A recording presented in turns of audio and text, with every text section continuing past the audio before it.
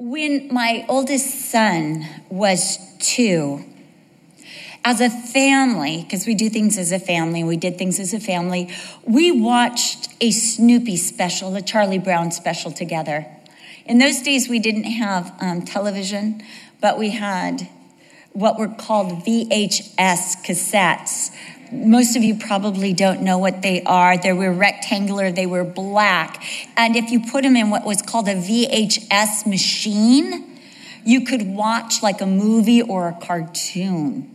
And so we watched a Charlie Brown special in which Lucy sang a song and made everybody sing a song. You know, Lucy, she's like the bossy girl in the Charlie Brown comics. And the song went, Lucy's the boss.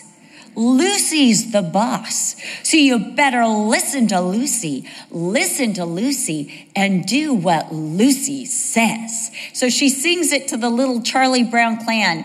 And then they have to sing, Lucy's the boss, Lucy's the boss. So you better listen to Lucy, Lucy's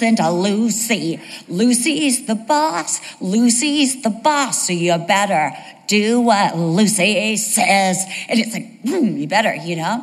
So we were in the car, and my youngest son was getting really, really bossy. At 2, he used to, I don't know where he learned this, but he liked to sit in the back seat in his car seat and say, go straight, Dad. Turn right, Dad. Speed up, Dad. Make a left, Dad. He's only 2. I don't know where he got that. Only he is the child that is most like me. And he would do this, you know. So Brian went, Charlo's the boss, so you better listen to Charlo. Charlo started smiling so big, and he's like, everybody sing it. He's 2. And he was so empowered.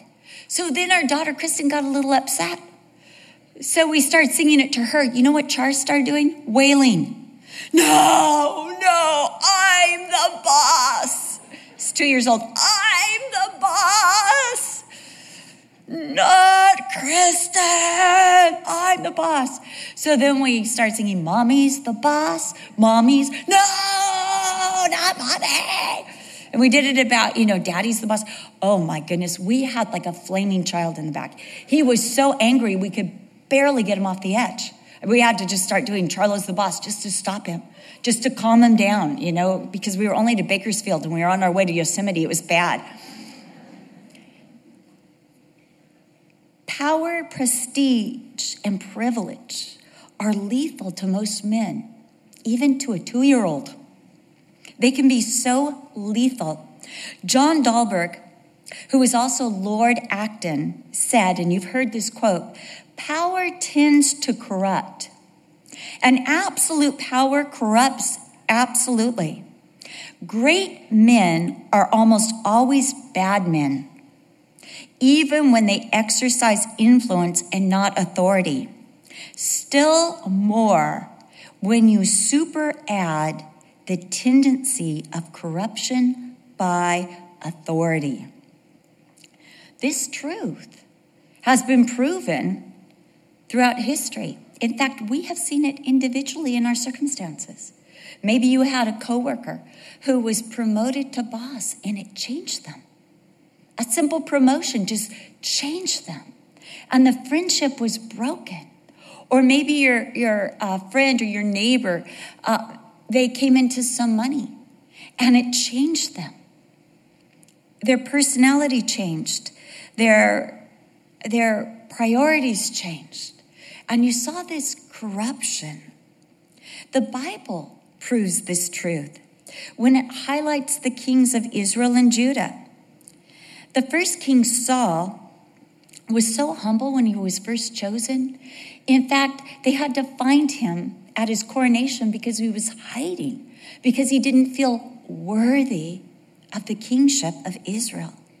But once he received that power, once he was on the throne, he sought to kill David or anyone who threatened his regency.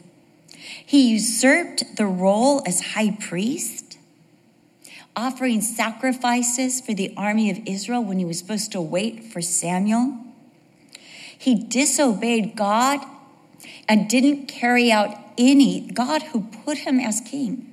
He refused to obey the edicts of God.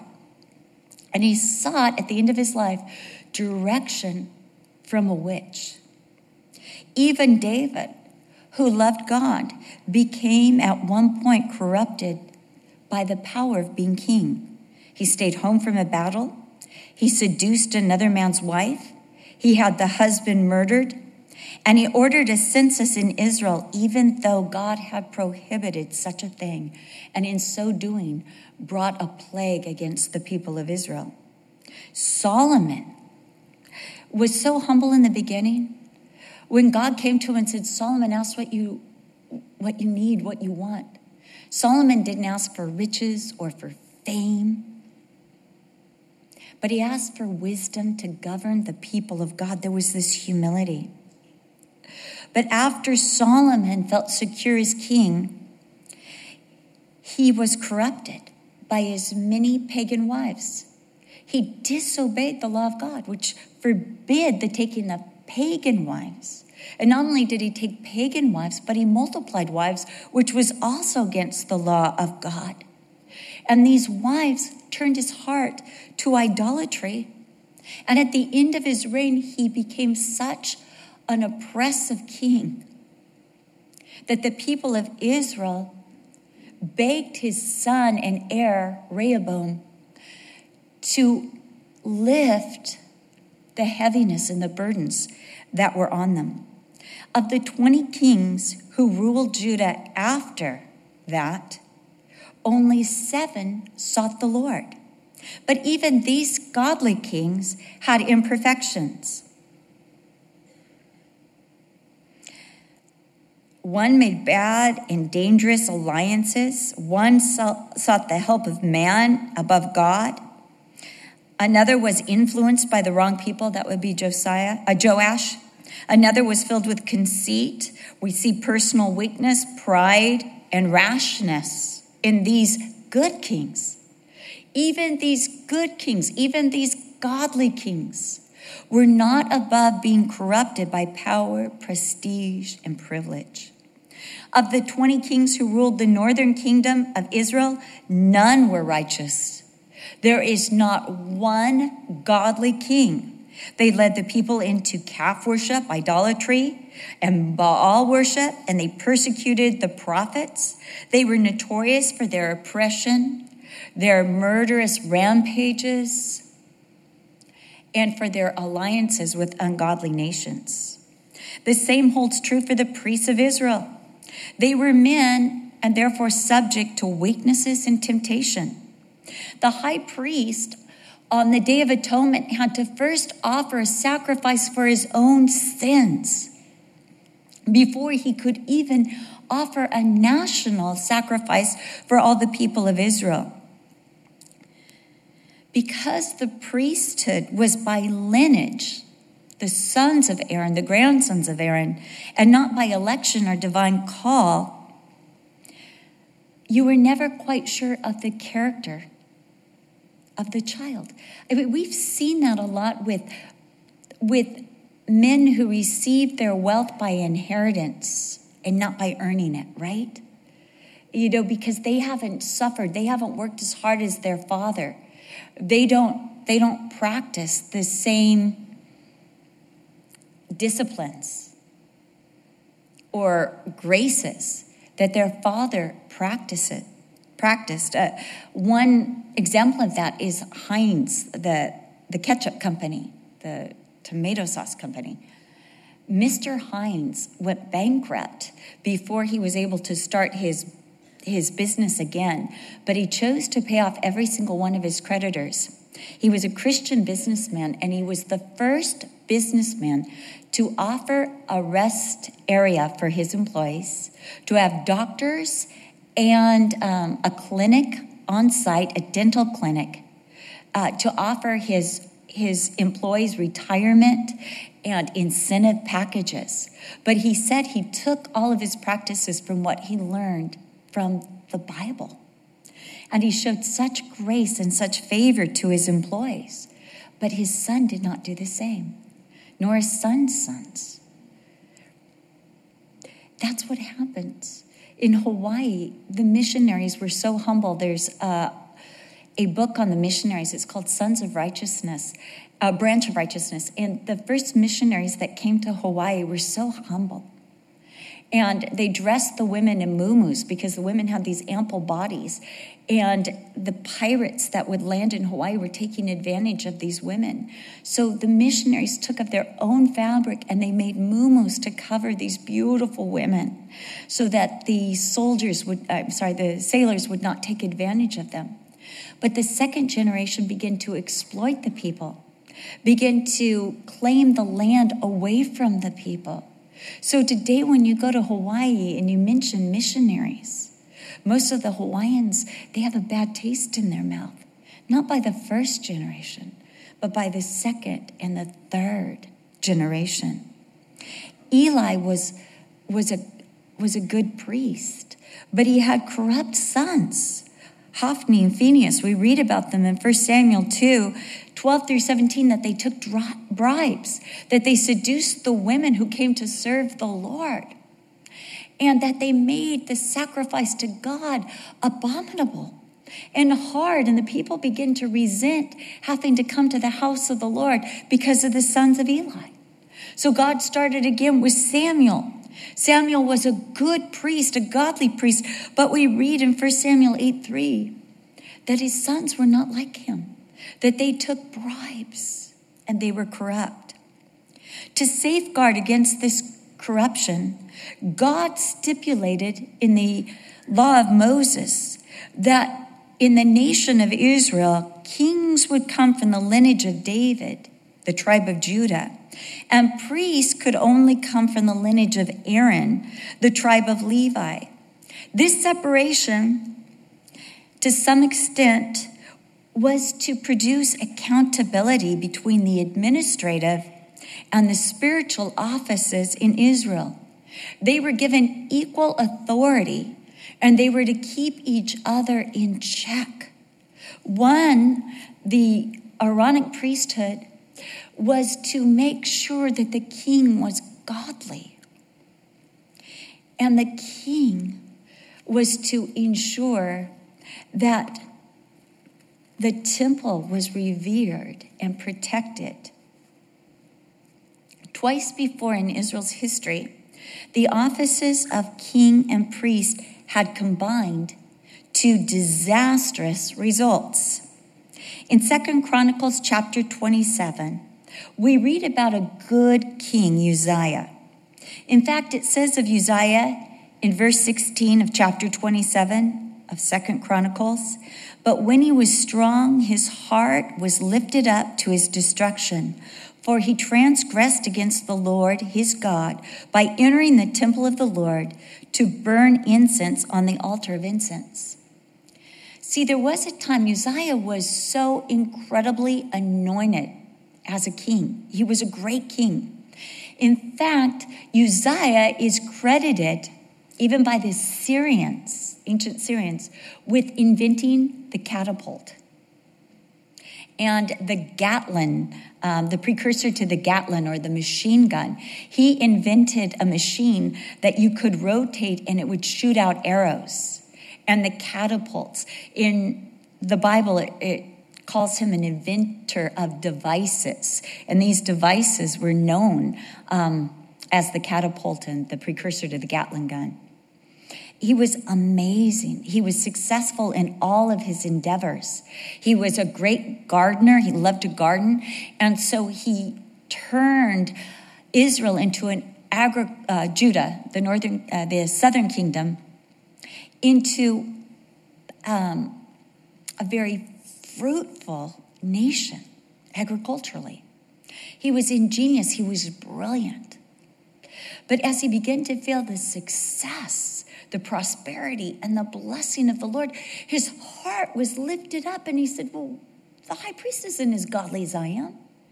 I should be the high priest. I'm godlier than he is. I love the Lord more than he does. I study the law. I know the law. And so he presumed to go into the Holy of Holies, into the courtyard and then the temple, and then into the Holy of Holies to offer the national sacrifice for Israel. The priests all gathered around and they tried to stop him, and they said, it's not for you to do such a thing. It's not for you, O king. But he was determined and said, I'm the king. I can do what I want. And as he came near to the Holy of Holies, 2 Chronicles tells us that he was stricken with leprosy from head to foot. So bad that he spent the rest of his reign living in seclusion and never able again to enter the court of the Lord.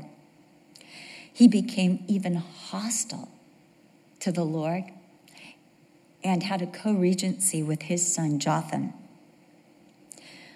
Another time that this office was combined, both priest and king, was during what we call the intertestamental period. And that's the time between Malachi and Matthew. This 400-year period after Israel had returned from Babylon, after the exile, when the land of Israel was overrun either by the Seleucids or the Syrian kingdoms or Egypt, known as the Ptolemy kingdoms. And it's during this time, that a very evil Syrian king arose, whose name was Antiochus Epiphanes. And he profaned the temple by offering a pig on the altar of God. Now, there was a priestly family known as the Maccabees.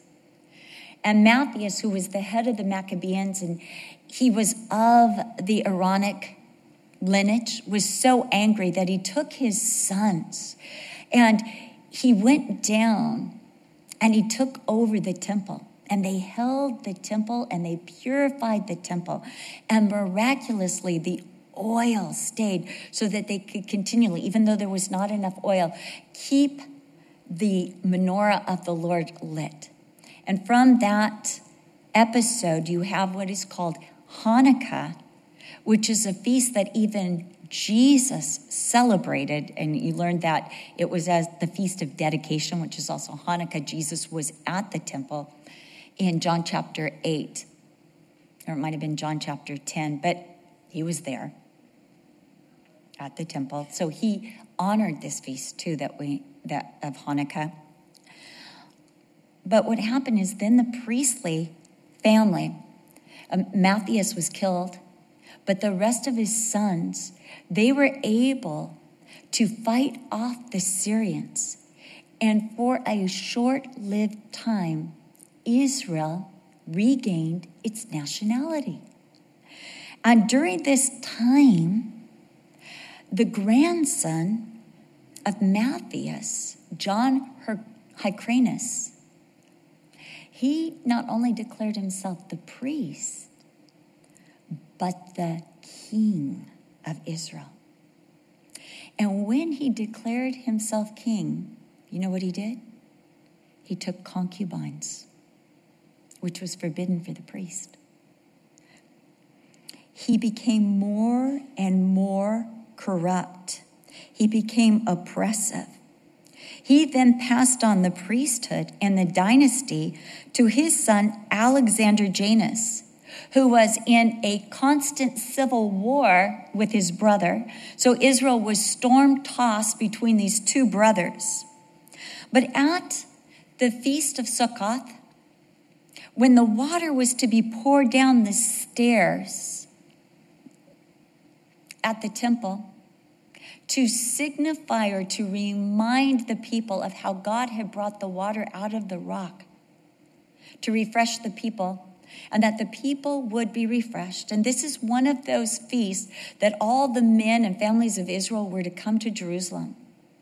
And there were thousands upon thousands of people camped out on the hillsides and inside Jerusalem, living in little booths. And at this feast, Alexander Janus took the water and he poured it on his own feet, not down the stairs. In other words, he was saying, only I deserve the refreshment of God. I am great. I am king and priest. And the people recognized it as a claim to the messiahship of Israel. And they pelted him with oranges. And what he did is he turned loose his army on his fellow Israelites. And that day, over 6,000 men, women, and children were murdered in Jerusalem, in the court of the Lord. Later, because the Pharisees said, you're wrong, you cannot be priest and king, you are not the Messiah, he had 300 Pharisees crucified. And he watched them die while he kissed and fondled and cuddled with his concubines. He was that corrupt. It is from Alexander Janus that Herod arose because he married the granddaughter Marianne of Alexander Janus. And so what we see, even with this kingship, this unauthorized merging that eventually went to a Gentile who tried to murder the true Messiah.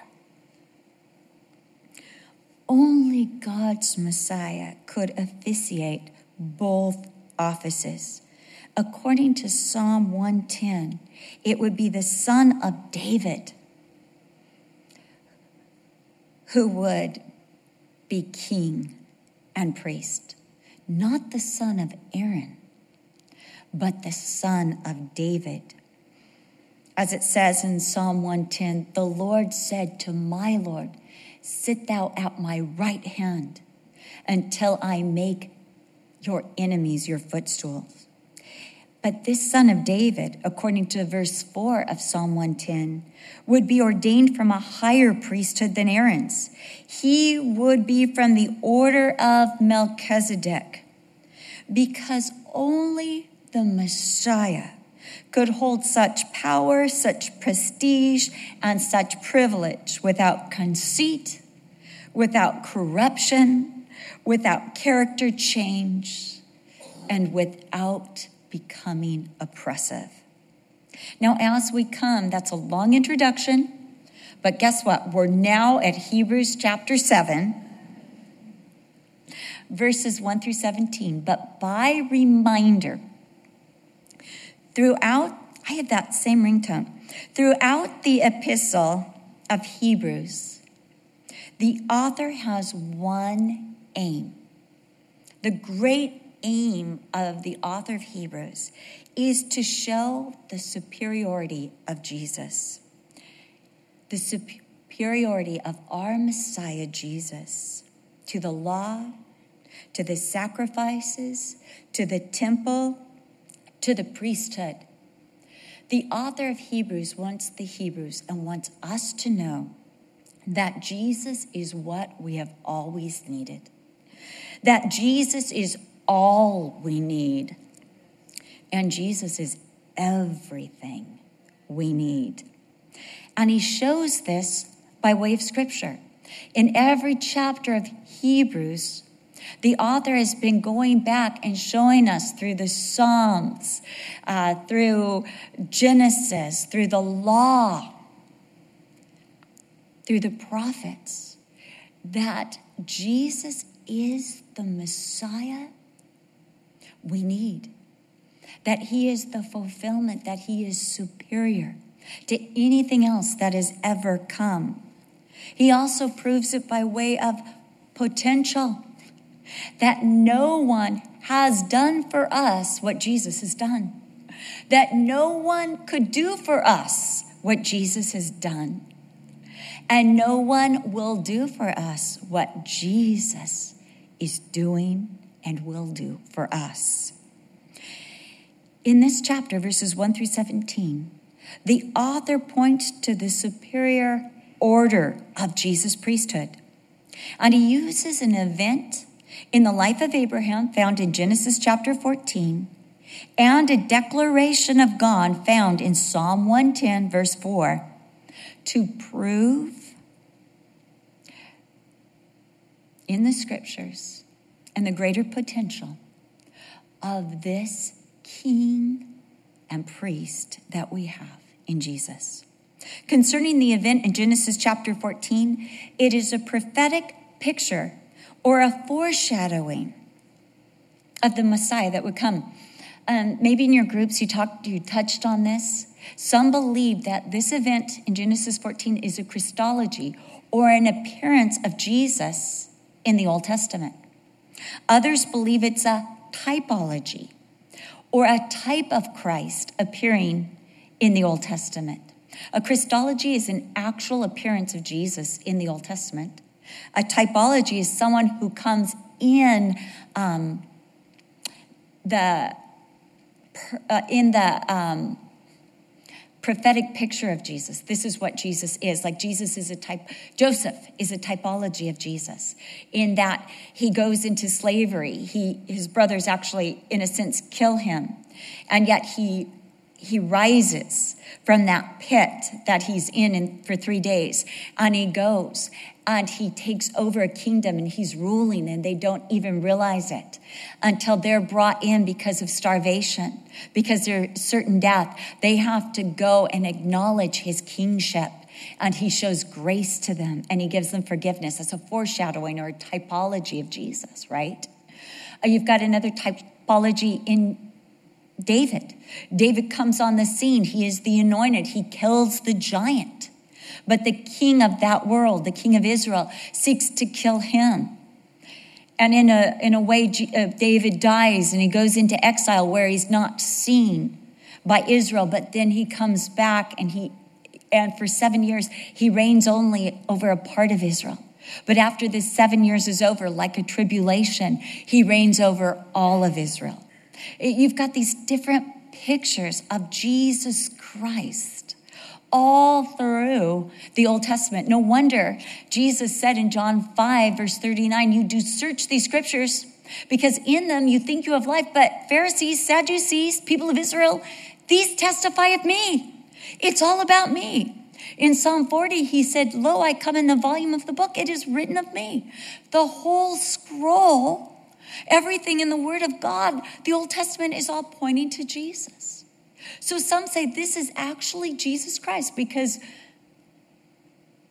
Jesus would say of Abraham that Abraham believed in him, saw his day and rejoiced, recognized that this Melchizedek was actually Jesus coming from the heavenly Jerusalem.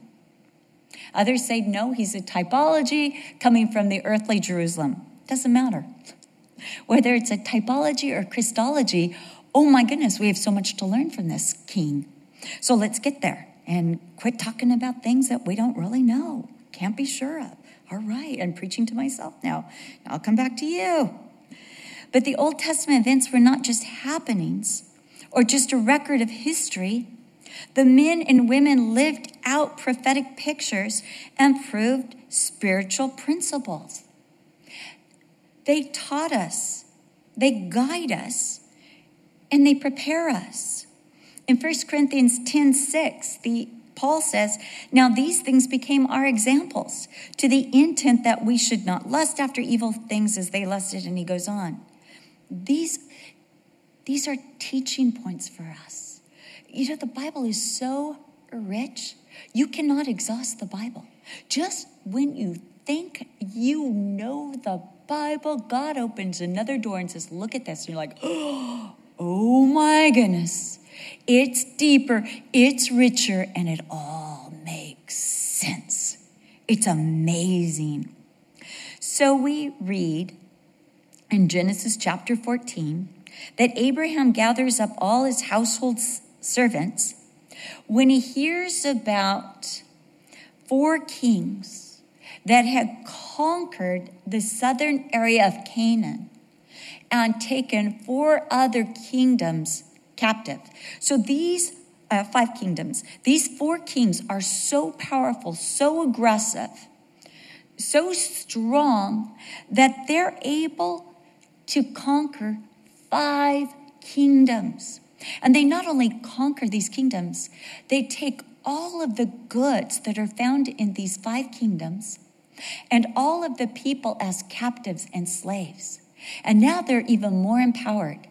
And they're heading back to their homelands. And Abraham, who is now in his 80s, I'm 58 and I'm not ready to fight anybody. He's in his 80s. He gathers up 318 of his trained servants. Servants! Can you bring water? Great. Take this arrow. Can you pitch a tent? Great. Then, pitch this spear. He takes servants and he pursues 5 aggressive warlord, conquering kings. The odds are way against Abraham. But Abraham wins. He wins. He's leading it. An 80-year-old general is leading just 300, and they're absolutely victorious against these 5 kings. And not only do they win, but they recover everything that was stolen and the riches of all the 5 kings who started the conflict. They get even more than what was stolen. And he retrieves his nephew and all the people that were taken. Now, as he's returning victorious from this conflict with his servants, with all the captives, this king called Melchizedek comes out to greet him. This king, Melchizedek, has not been a part of the conflict. And he meets Abraham with bread and wine, elements of a covenant. This Melchizedek is making a covenant with Abraham. And the elements of this covenant remind us of the elements of our covenant, because Jesus came from God with his blood and body, represented by the wine and bread that we partake of in communion. Because Jesus said, as often as you eat this bread and drink this wine, you remember me. These are the elements of our covenant with God. He blesses Abraham. Blessed be Abram, of God Most High, possessor of heaven and earth, and blessed be God Most High, who has delivered your enemies into your hand. And Abraham gives Melchizedek 1/10 of all the spoils of war. Though Abraham refused any of those spoils, he acknowledges that he owes the victory, that he owes everything that's been gained to Melchizedek. He owes it to Melchizedek. This same priest and priesthood is mentioned in the Messianic Psalm 110, where God declares with an oath concerning the Messiah, the son of David, the Lord has sworn and will not relent. You are a priest forever according to the order of Melchizedek. Remember, this psalm begins with the son of David. David said, the Lord said to my Lord, verse 1, sit on my right hand till I make your enemies your footstool. And then it goes on after talking about the son of David. Now, the son of David obviously is going to be divine because David calls him Lord. And this, I don't have that ringtone. This son of David is going to be a priest after a higher order, an order that preceded the Aaronic order. So what is so significant about this priesthood and this order. One, it proves the legitimacy of Jesus' priesthood and kingship. It shows that Jesus' priesthood is superior and came before the Aaronic priesthood, that Jesus' priesthood has been a constant. It is from everlasting to everlasting. Melchizedek's name is significant because he is the king of righteousness. There has been no other king who can make that claim to absolute righteousness. Even as we started in the introduction, even the best kings became corrupt. But this is an incorruptible king. This is a king who is absolutely righteous. Melchizedek's kingdom is significant.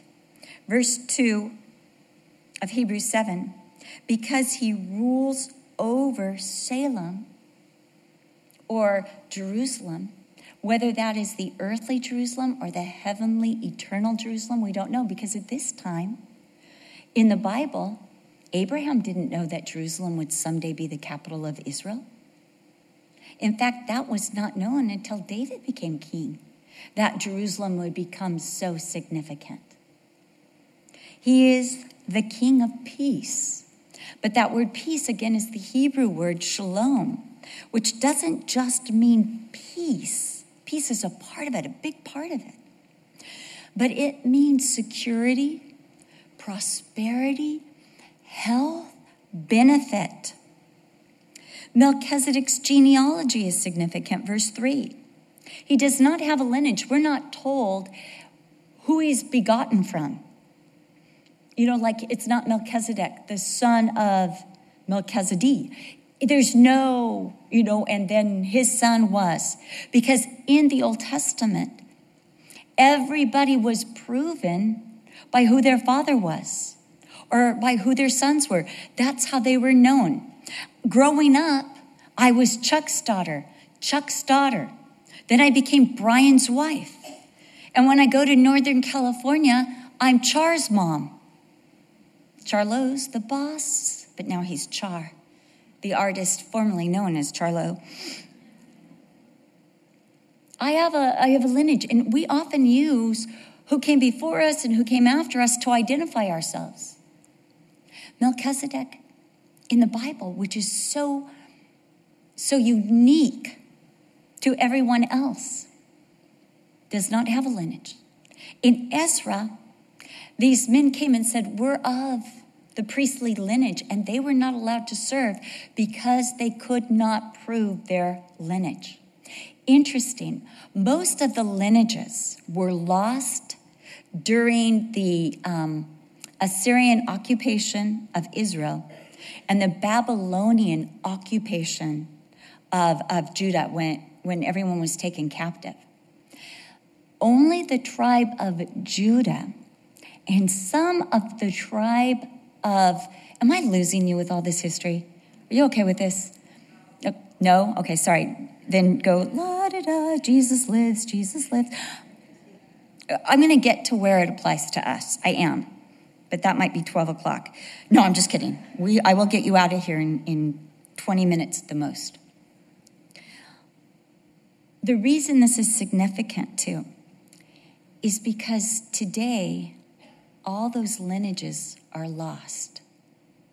Every single lineage was lost when Jerusalem was destroyed in 70 AD. Those lineages, which were so significant when the Israelites came back from Babylon, have all been lost. Nobody can prove that they deserve the priesthood. Nobody can prove that they deserve to be the king of Israel. Nobody. All of that's lost. All of that's been corrupted by intermarriages, even if they could DNA it. There's no pure seed. But Jesus is the last one who traced his lineage. Jesus is the one who could trace his lineage back to David, to the throne of Israel. On both his mother and his stepfather's side, he had the biological right and he had the legal right to the throne of Israel. But Melchizedek, there's no one who comes before him, no one who comes after him. In other words, he is the constant priest. He is the forever priest. He has never been, there was no one who preceded him as priest, and there is no one who comes after him as priest. He reigns forever. He is the eternal priest. Abraham significantly tied to Melchizedek, verses 4 through 11. Abraham, who was the patriarch of Israel, because Aaron would come out of Abraham. So Abraham's greater than Aaron because Aaron is, great-great-grandson of Abraham. So Aaron is inside of Abraham, so to speak. You know what I mean? Like your grandfather contained the DNA that's now yours, your great-great-grandfather. So Aaron's inside of Abraham. So in effect, Aaron is paying tithe to Melchizedek. Aaron is acknowledging that the order of Melchizedek is superior to the Aaronic order. Aaron and Abraham are acknowledged their indebtedness too. Even as by our tithe, we acknowledge our indebtedness to Jesus and what he's done. So Aaron was in Abraham tithing, thus acknowledging the superiority of the priesthood of Melchizedek. Tithes were only ever given to priests and for the temple. Melchizedek blessed Abraham, and according to verse 6 through 7, only the greater can bless the less. Only the one with the greater power. Only the one with the greater gifts and money. It was so hard to bless my dad because my dad had everything. But he was always blessing me with what he had.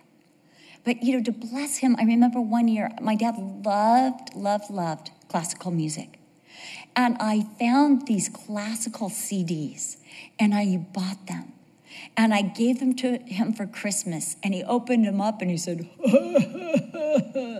I just bought these for myself last week. Another time I bought him a suitcase. Like he needed new suitcases, was so frayed and everything. And he said, I just bought myself a new suitcase. It's like, no, I want to bless you. But he never could. He was always the blesser. Always the blesser.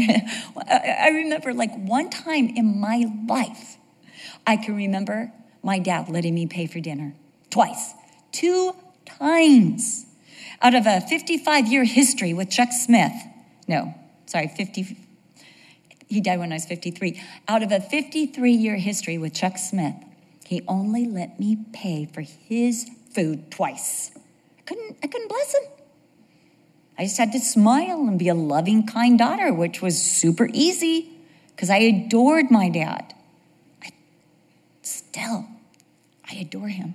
He's in heaven. He's running around with David and Gabriel. Still adore him. It is the one with the power, the authority that blesses the lesser. Abraham had the promises of God. You would think he was the greater one. The one with the promises seems to be the greater. But no, Melchizedek was greater than the one who had the promises of God. He was greater than the one who had the promises.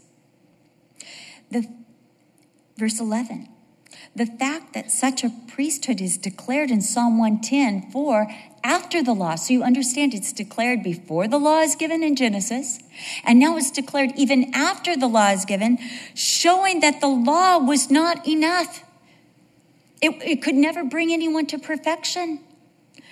The priesthood of Aaron could never fully forgive our sins or atone for our sins. We needed a greater priesthood. Melchizedek's priesthood is from a higher order, a greater law that predates the law of Moses, which accommodated, verse 12, you see the priesthood of Aaron is an accommodation, not the ultimate. And then finally, we're told that no man officiated from the altar of God except the priest Jesus, who is after the divine order of Melchizedek, verse 13. For he of whom these things are spoken belongs to another tribe from which no man has officiated at the altar. Sorry, I've got 3 more points. Melchizedek's order arises from the declaration of God, not from a fleshly command, because the law is fleshly. It's meant to govern flesh. This is a higher order, a higher law, a higher command, and it's by the oath of God. It is by God saying, I swear by myself. This is absolute. This is so true. Remember how we were told earlier in chapter 6 that when God wanted to show the surety of his promise, he swore by himself that by 2 immutable things we might have this confidence. What are those immutable things? The word of God, which cannot change, and the oath of God. These are immutable. So this priesthood is greater because it comes by an oath, not by a lineage, not by a heritage. It is superior because it's eternal. It has, again, predates and goes on, and it will be forever and ever. Thou art forever a priest after the order of Melchizedek. Jesus is a priest forever according to the Melchizedek. So, yes, what does this mean to us today? Because next week we're going to talk about the priesthood a little bit more, and it's going to get really good. But this is what it means to us today. And this is what we need to take home. And this is what we're going to need to preach to ourselves. Jesus, by his office as a king, as our king, who is incorruptible, who is righteous, who is eternal, who is good, who is gracious, who is merciful, is able to lead us, protect us, fight for us, defend us, provide for us, and govern us as no other king or sovereign on earth has ever been able to do. He is able to do this, but as priest, as our priest, he is able to atone for us. He is able to provide complete and thorough and eternal forgiveness for us. In Mark chapter 2, verse 10, Jesus said that you may know that the Son of Man has authority on earth to forgive sins. And they said, he blasphemes because no one has that right by God, but God. And Jesus says, that you might know that there will be no denial. I have said to this man, your sins are forgiven you. I could have said, just take up your bed and walk, but I want you to know something, that I have authority on earth, an authority that no priest has ever had. They could only cover sins, but I have authority to forgive, to absolutely wipe it out as if it never happened. Jesus alone has this authority, has this power, but he also has this. He alone is able to bring us to God. The high priest could only intercede for God, tell you what God was saying, but Jesus takes us into the very holy of holies, into the very throne room where we appear before God, and God says, hello, daughter. Hello, beloved. What grace do you need? What mercy do you need today?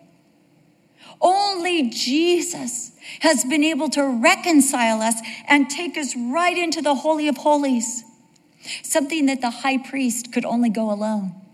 But Jesus has brought us in to the very throne room of God. As our high priest, he intercedes for us. Now, The other high priest, he could only guess what was going on. Remember Eli? He looks at Hannah and she's like, because it said that she was praying, but only her lips were moving. And he comes up to her and he goes, how dare you be drunk in the court of the Lord? And she says, no, I am not drunk, but I am a woman of a sorrowful spirit. And then, by way of apology, he says, okay, then whatever you ask God, it's going to be done. She's like, hey, great. She goes out. She's like, wow, I have a word from the Lord. He's such a bad priest. Sorry. He didn't know. He misjudged. He misunderstood. Not our high priest. Not our high priest. Our high priest knows our heart. He knows the motivation in our heart. He knows how good we want to be. Oh, we want to be so good. We want to be so kind. We want to be Miss Friendly and Miss Congeniality. Instead, we're Miss Hiding Out. We're Miss Shy. Miss Embarrassed. Like I really want to share about Jesus, but my mouth won't work. He knows our heart. He understands us. He sympathizes with our weakness. He's not like, shame on you. How dare you? No, he's like, daughter, I know. Because you can only do by my grace. So lean into me. He prays for us. He goes to the Father and says, see, I covered their sins. I adored them. I died for them. I justified them. And he prays in John 17, Lord, I pray for these that you have given me, that they might be with me in glory, and they might behold the glory that I have and the glory I had before the world was ever made. What a high priest. He can take us all the way into glory. He understands us. He prays for us, and he knows exactly what we need. Every hour, every moment, he knows exactly what we need. This is the king we need. This is the king. We need a righteous king. We need a protective king. We need an uncorruptible king. We don't want a king that lusts after us or lusts after young women that goes, hey, sweetie, I'll help you. No, we don't want that kind of king. We've got a righteous king that is incorruptible, that doesn't take concubines, that his bride is dressed in white and absolutely pure. That's our king. That's our sovereign. He is the king we have always needed. He is the king we need. And he is the king who is everything we need. He is peaceful. He is beneficial. He has order, strength, and power to hold everything in line. He is unshakable. He is eternal. He cannot be defeated. He never changes. He is constant. You can always go to him and you have access. He is always available. He is greater than Abraham. He is greater than David. He is greater than Aaron. And he is the high priest and the king that blesses us, that desires to bless us. He is the priest we need. The priest that is incorruptible, the priest that is humble, the priest that blesses, the priest from a higher order, the priest that never changes, the priest that is eternal, the priest that is forgiving, the priest who imputes the righteousness, his own righteousness to us. This is the king and priest that God has given to us in Jesus. Again, he is the king that we need. He is the priest that we need. Why would we seek anything less? Why? Isn't it interesting? There has not been a priest in Israel since 70 AD. Within 20 to 40 years of Christ's death on the cross, there has been no priest, no one to atone for the sin of any Jew. It's gone. You can't even attempt it. There is no forgiveness in any other name, in any other ritual, in any sacrifice, because there are no sacrifices but Jesus. That is the only way to forgiveness. That is the only way to God. But with Jesus as our King and priest, we are safe, we are whole, we are protected, we are loved, we are tended, we are known, we are understood, we are nourished, we are forgiven, we are blessed, we are glorified, we are sanctified. Why? Why would you want anything less? Why would you look to the law? Why would you look to ritual? Why would you look to your own works? Or any man, when we have Jesus with us always, always. His Spirit with us always. Jesus is greater, grander, and more glorious than you realize. We have what we have always needed in Jesus. These qualities are not found in anyone else. No one else but Jesus. No one else than the Messiah. And when we receive Jesus as our sovereign and high priest, we enter the kingdom of God that cannot be shaken. That very soon, my friends, very soon, as we see the kingdoms of this world fading, corrupting more and more and more, very soon, the kingdoms of this world will become the kingdoms of our God and of his Messiah, and he shall reign forever and ever and ever. But even now, we can begin to experience the glory, the gladness, the good of being in the kingdom of Jesus Christ. Why would we want anything less? Stand up, daughters of the King, stand up.